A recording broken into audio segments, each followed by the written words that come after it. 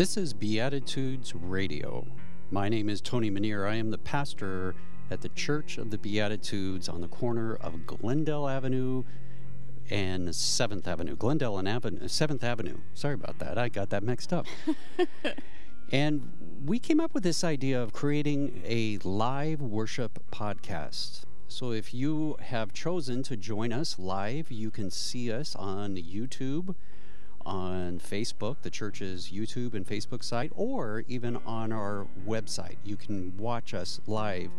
Later on in the week, this will come out as a podcast. Our goal was to create something in a worship format that was just a little bit different. And I am joined by my partner, Janelle Taphorn. Good morning, Tony. Good morning. Start of another week. That's right. I'm ready. Whether you like it or not, it's here. All right. It's a beautiful day. It is. Good. It's supposed to be 89 degrees this morning. I mean, Really? today, 89 degrees. Yes. No, don't say so. Yeah, and then it's going to cool back down into the 70s. Okay, that's better. So we can't complain. Okay, you're right. Today our theme is going to be focused upon Jesus, the man or the myth. I'm not sure what in particular your view is of Jesus. If you see him as divine, if you see him strictly as a human being, or perhaps a mixture of both. But if you are familiar with the name Jesus, I would imagine that evokes a wide variety of different ideas in your mind and thoughts and feelings. And in fact, Joseph M. Scriven, back in 1855, was thinking about Jesus and thinking also about his mother. He was living in Canada, and his mother was back home in Ireland. So he wrote a poem to her to give her a sense of encouragement. And it said, "What a friend we have in Jesus." When that poem came out, many kind of chided him and felt like it was too emotional, ooey-gooey. But it lasted. Ooey-gooey? Ooey-gooey, that I don't know what else to just describe it, kind of that soft emotional feel. Warm and fuzzy. There you go, warm and fuzzy. Better than ooey-gooey? I guess. You think so, huh? Yeah, maybe. But what's amazing is that the poem stuck, and it became a hymn, and it's found in the majority of hymnals today still. And so I would like you to take the time as you listen to this first song to reflect upon the life of Jesus for you. And as you consider that, and as you listen to this song, think about what emotional response it evokes within you. And so please have this time of reflection as you listen to our first song.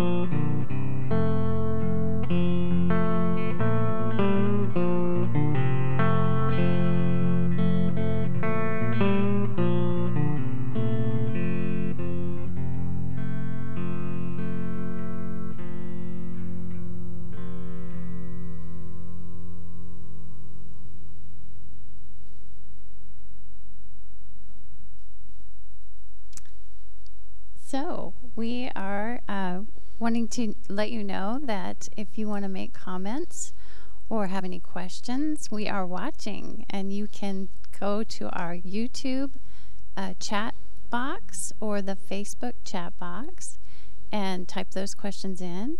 You can also text on your phone to 480-389-4974, and I'm watching for comments and we will respond. Also, if you're watching this after the fact, when it's not live but just recorded, you can still submit your comments and questions and we will get back to you. Just send them to me at media@beatitudeschurch.org. And now I'm going to transfer into scripture this morning. So I am going to read from Matthew 23, verses 1 through 12. This is a warning against hypocrisy.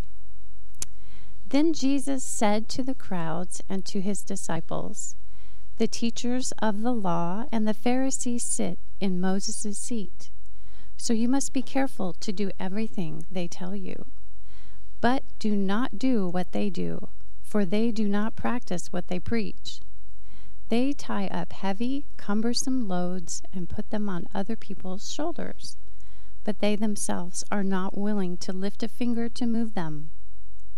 Everything they do is done for people to see. They make their phylacteries wide and the tassels on their garments long. They love the place of honor at banquets and the most important seats in the synagogues. They love to be greeted with respect in the marketplaces and to be called rabbi by others. But you are not to be called rabbi, for you have one teacher, and you are all brothers. And do not call anyone on earth Father, for you have one Father, and he is in heaven. Nor are you to be called instructors, for you have one instructor, the Messiah. The greatest among you will be your servant.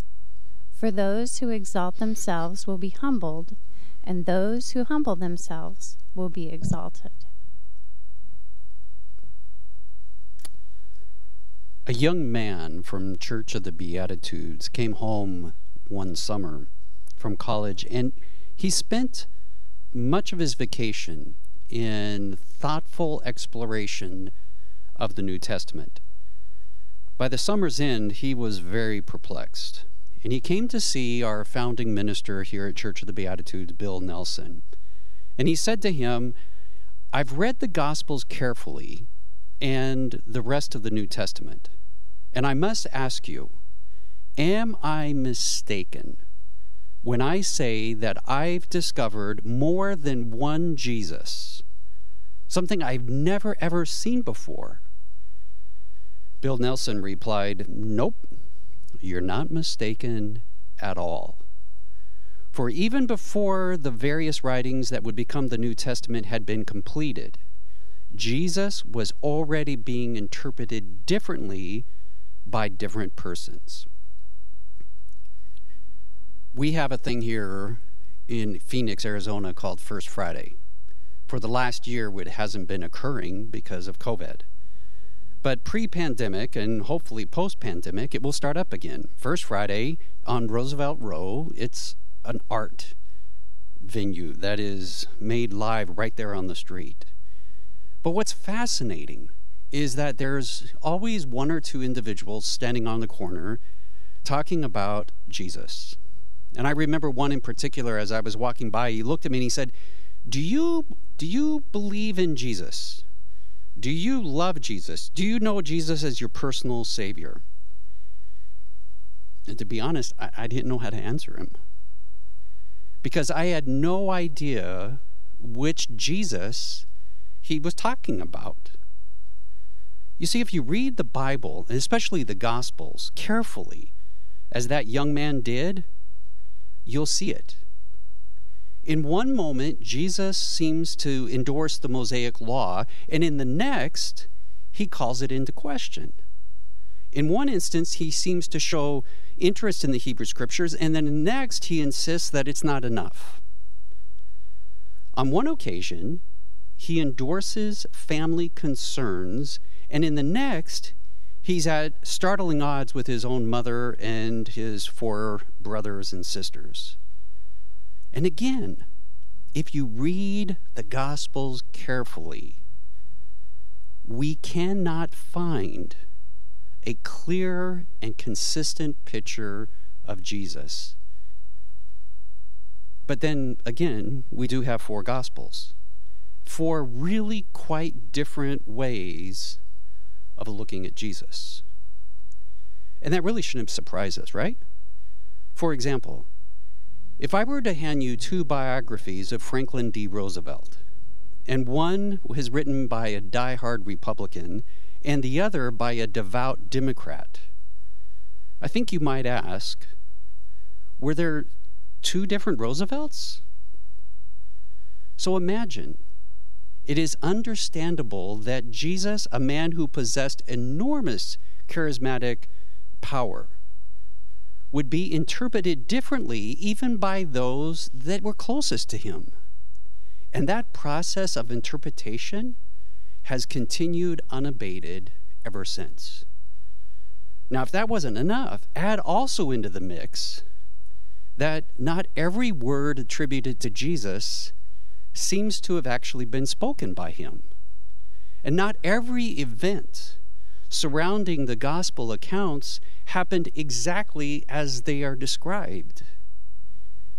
You see, in years of oral transmission, storytelling in reality, his followers sometimes embellished events. They enlarged upon his words. Now, for those of us, or those of you, who believe in Bible free from any type of error and prefer a more literal reading or understanding of the Bible, this idea may prove to be quite problematic. However, for me, it's not a problem. Now, this is not the sermon or the time to share with you why it is not a problem for me. So if what I've just shared with you is true, then what can we say definitively or for certain about Jesus, the man? Number 1, he was raised in a peasant village. Number 2, he began his public ministry by going to John the Baptist to be baptized. That, when you stop and think about that, that is powerful. In fact, it's actually quite embarrassing for the early followers of his. Because John the Baptist, what he was talking about, what he was preaching about, was the idea of repentance and forgiveness of sin. Now, there are some individuals who would say, well, Jesus really never sinned. He was just affirming baptism. That's interpreting the text in a particular way. There's nothing there that says that. So we could walk away believing that Jesus went there and began his ministry, partaking in something as a rite of forgiveness of sins and repentance. Number 3, Jesus became popular with most people. There's one scholar who irreverently says that Jesus was a kind of party animal, the amount of time that he spent in being accused as a drunkard and a glutton. Today, that would probably be to an extreme. Instead, I would say that Jesus was very people-oriented. And then last of all, it appears that during his public ministry, Jesus really didn't get along with his own mother and brothers and sisters. None of these observations that I just shared with you is actually something radically new. It's just right there in the text. But what is new is a different idea when it comes to the picture of who Jesus is. And I want to share with you 4 ideas that might be new to you, something perhaps you haven't thought about. Number 1, Jesus did not endorse the cultic characteristics of his inherited religion. When you read the Old Testament, there are some people who conjecture that the Hebrew Bible is really about the land. why Israel should have the land that it does. God gives it to them. It's their given right. And in that way, in the Hebrew Bible, you almost have this idea that God is like this celestial real estate agent who hands Israel this land. They lose it, but then they get it back. Jesus appears in the Gospels to have no interest in this notion whatsoever. He has no devotion to the idea of one chosen people. No view that his people had some special claim on God and that no other people and no other religion could have that kind of connection. Jesus doesn't seem to support that. Another thing that I find quite interesting, the second one, is that the evidence is startling and quite persuasive, although terribly disturbing for some. You ready for this? That Jesus probably made no claims about himself. Now, we do know that he talked a lot about a kingdom of God, and his followers talked a lot about him. Jesus talked a lot about how life should be lived today. His followers later on would talk a lot about a promised life in the hereafter. He talked about what it is like to live in God's presence here and now. His followers on the other side, they talked about some future day when Jesus would come again.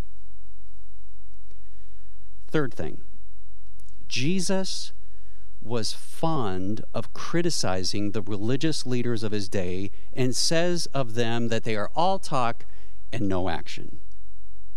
In fact, he censors them for creating a spat of religious rules and regulations which only burden and do not help the people. In the text that was read for us, you see that. And here's what must have caused so much trouble for Jesus. And that was that Jesus said that God's presence did not need to be mediated to the people by a priest or a temple or a religious institution. Imagine that. That was the predominant way in which religion at that time was communicated. It was the temple, it was the priest. And when you talk about power shifting, Jesus says that isn't needed. No wonder he got himself in trouble. And finally, we find another startling notion, and it is that relationships for Jesus are more important than rules. Now, I don't think Jesus ever supposed that we could dispense with all rules, not that some are not helpful. But what Jesus did say was that relationships with one another, with God, that is what is most important. So given these four things that I just shared with you, I want to ask you, are you comfortable with this picture of Jesus? These ideas that Jesus seems to have endorsed? If I'm honest with you, I have some concerns. Because some of the things that I just shared with you, they kind of make me nervous. For example, I'm somewhat troubled by this notion that relationships come first and are really what life is all about. Now, it's not that I'm against interpersonal relationships. The reason why is because if I really listen to what Jesus says about the importance of relationships, then that means that I am asked to be a loving person, to go the second mile, to turn the other cheek, to care about what happens even to those that I don't like, my enemy. And so the simplest way to have Jesus without all these difficult demands is to turn Jesus into some kind of Christ figure. And by doing that, I can kind of keep him off to this distance, kind of a safe distance away from me. Perhaps that is why some see Jesus, first and foremost, as the Christ, their Savior.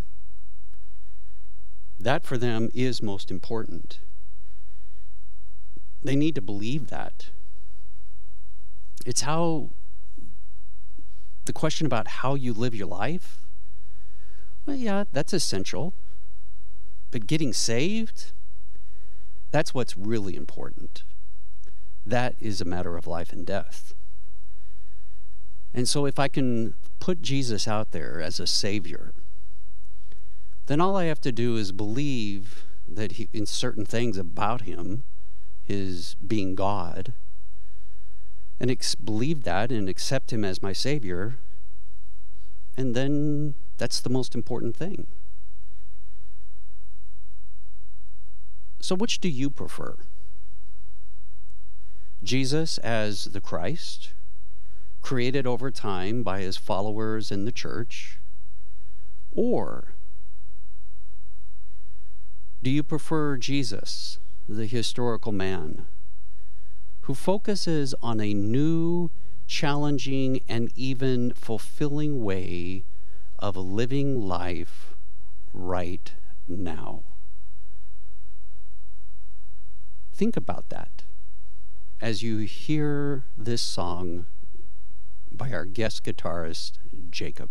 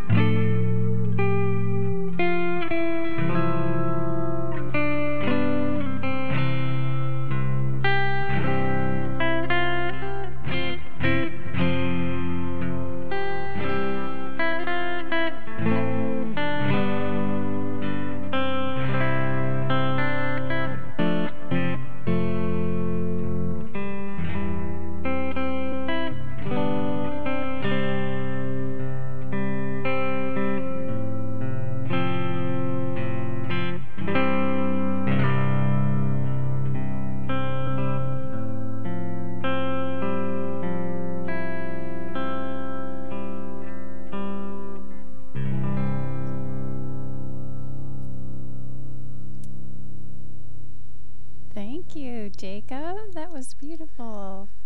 That guy is gifted. I agree. I so appreciate that. I would like to open it up for a little bit of discussion and dialogue. You've got my brain a thinking. All right. What do we have out there? I want to pass it, or start way back at the beginning of the service. Something you mentioned. You said Jesus as myth. Yes. What do you mean by that? Because when I think of myth, I think of not true. Oh, that's just a myth. So explain to me what you mean by myth. Jesus as myth. Right. I think if we look at the Gospels as being a history of the life of Jesus, then I think we've got some serious problems. Why? Because of just the differences in each of the presentations of Jesus's life. Yeah. If you read in Matthew, a certain aspect of Jesus is emphasized. The Gospel of Mark has a different emphasis. The Gospel of John is different than all the other three. Right. So each of them are focusing on a different aspect. One of them I remember very early on seeing was that when you think about what was written over the cross, we have different wording depending upon the Gospels. So if you read it as history, you got a problem there. Right. So instead, when we talk about Jesus as myth, I think the main idea we're focusing on is not that he was not a historical figure. Oh, okay. But rather, now, again, there are some that say he wasn't. Right, I'm sure. I mean, that's an extreme view. Yeah. But that Jesus was a historical figure, but what we can know about Jesus as the historical person versus the memories and the stories that were presented by his followers decades later, Yeah. that's where the challenge is. And that's Okay. why I think we see some of these differences. So myth does not necessarily mean that he's not a historical figure. And not true. And not true. Okay. But it's Thank you something, for clarifying that. Yeah, that's the easiest way to explain it. Well, it just always intrigued me. That kind of leads into my second question. You had mentioned that Jesus had made no claims about himself other than the kingdom. Was it the kingdom of God? The kingdom of God, right. correct. So then, is Jesus's divinity a human construct? Would you say? That one is a loaded question. I know, Because- but that's what the heart of this Right. is for When- many people. If you say that it's purely a human construct, then you have to leave out any type of something, some kind of a spirit or some kind of Right. force that encourages us to see. I guess the easiest way for me to explain that was that Jesus had such a charismatic personality that who he was as a human being was so attractive and appealing and authentic to people that when Jesus was no longer present on the earth, the people wrestled with that. Yeah. And one of the things that happens with that is, I think one ways that I look at it would be that they would think, if God, what is God like? Yeah. And then they looked at the life of Jesus and they said, if God was present in our world, Yeah. I imagine he would be like that. Jesus. Yes. And so I think, again, think about it. It took a long time for the early church to come to this idea that Jesus was God. Yeah. It wasn't like his first followers immediately said, oh, he's God. It developed over time because they were trying to understand this phenomena that they experienced in the man of Jesus. And then it's like, how do we make sense of what we're seeing here? Yeah. And then slowly in time, he becomes known as God. When was the idea of salvation then? Was that from day one? Well, I think part of it goes back to, I think especially, for example, in the Gospel of Matthew, the Gospel of John, when you read those, you do have this idea of salvation. And part of that is tied into trying to make sense of Jesus as a Jew. And what the Jewish culture and their religious beliefs. And so they're talking about Jesus as a Jew, and yet at the same time they're trying to make sense of this And so one of the things is to use the language and the words and the imagery from the Jewish community and apply that to Jesus. And just as there was a sacrificial system in the Old Testament, that becomes something in the New Testament. So this idea of salvation through Jesus was something that developed as they begin to contemplate who Jesus was. And for me, esoteric language and doctrines and all of that kind of separates Jesus spiritually, my connection to him as a man. But I still want him to be holy. Yeah, and I hear you, because I know for me, Yeah. I grew up very much believing that Jesus, fully divine, 100% God, 100% man. Right.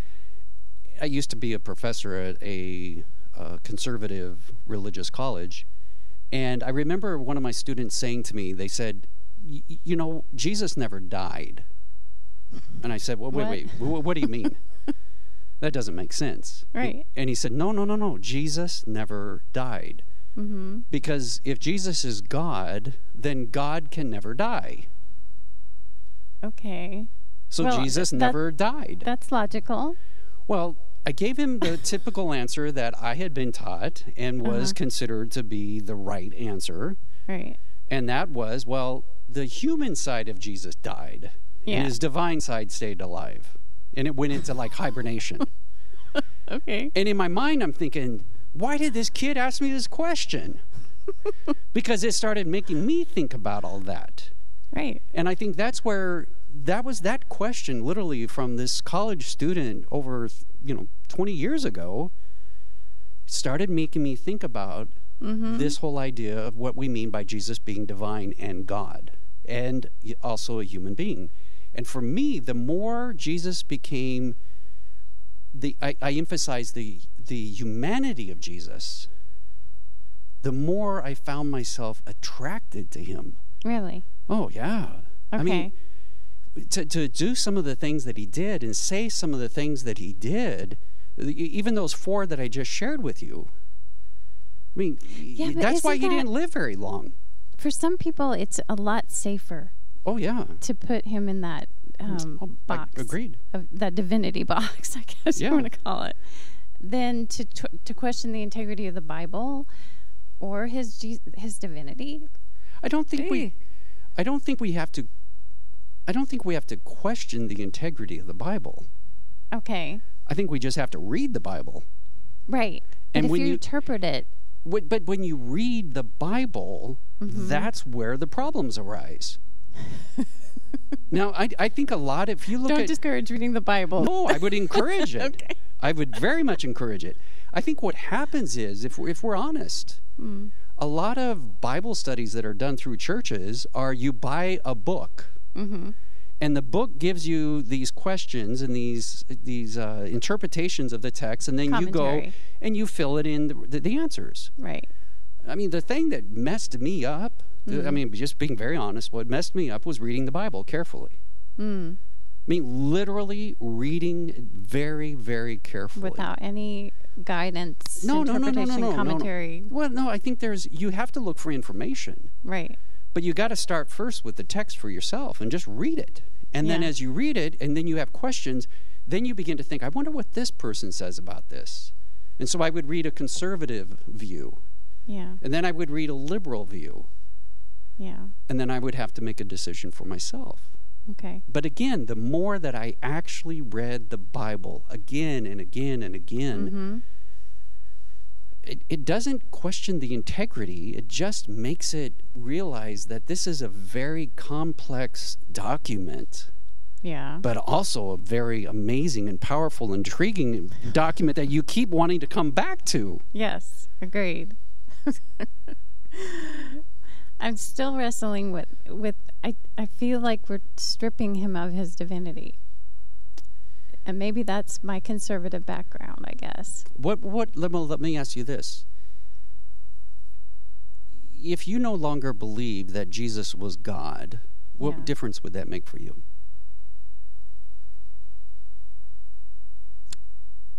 Well, I like I said, I come from a conservative background, so salvation then is in my little voice in my head saying, if you don't believe in Jesus, you're not going to go to heaven and be saved. Right. And I'm not saying that, I'm not here to tell people what to believe about Jesus. Okay. If he was divine or human or a combination of both. Mm-hmm.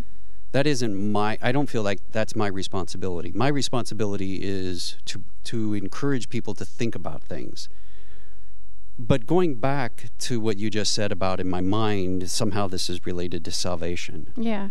One of the things that hit me was that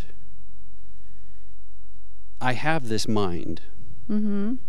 And if I use it to the best of my ability and am authentically true to my ideas and my thinking, Mm-hmm. if I get the wrong answer, Yeah.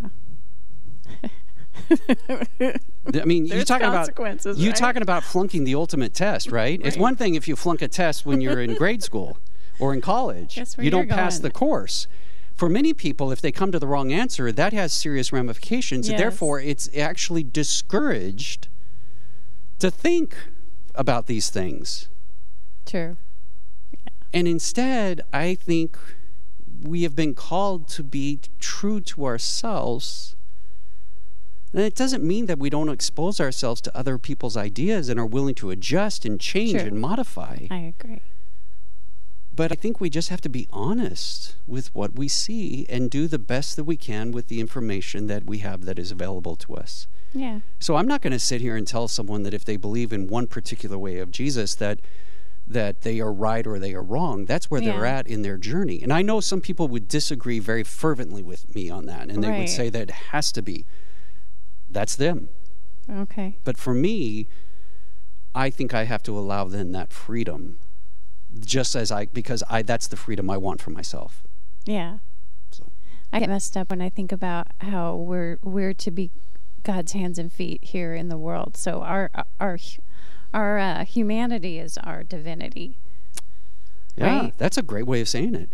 So that's still that helps put Jesus, if he's as we are, a man, human. That makes it easier for me to wrap my head around. Yeah, I would agree. I most definitely would agree with that. So, is that it? That's it. Fantastic. Yeah. All right. Well, Jacob, you got another number for us.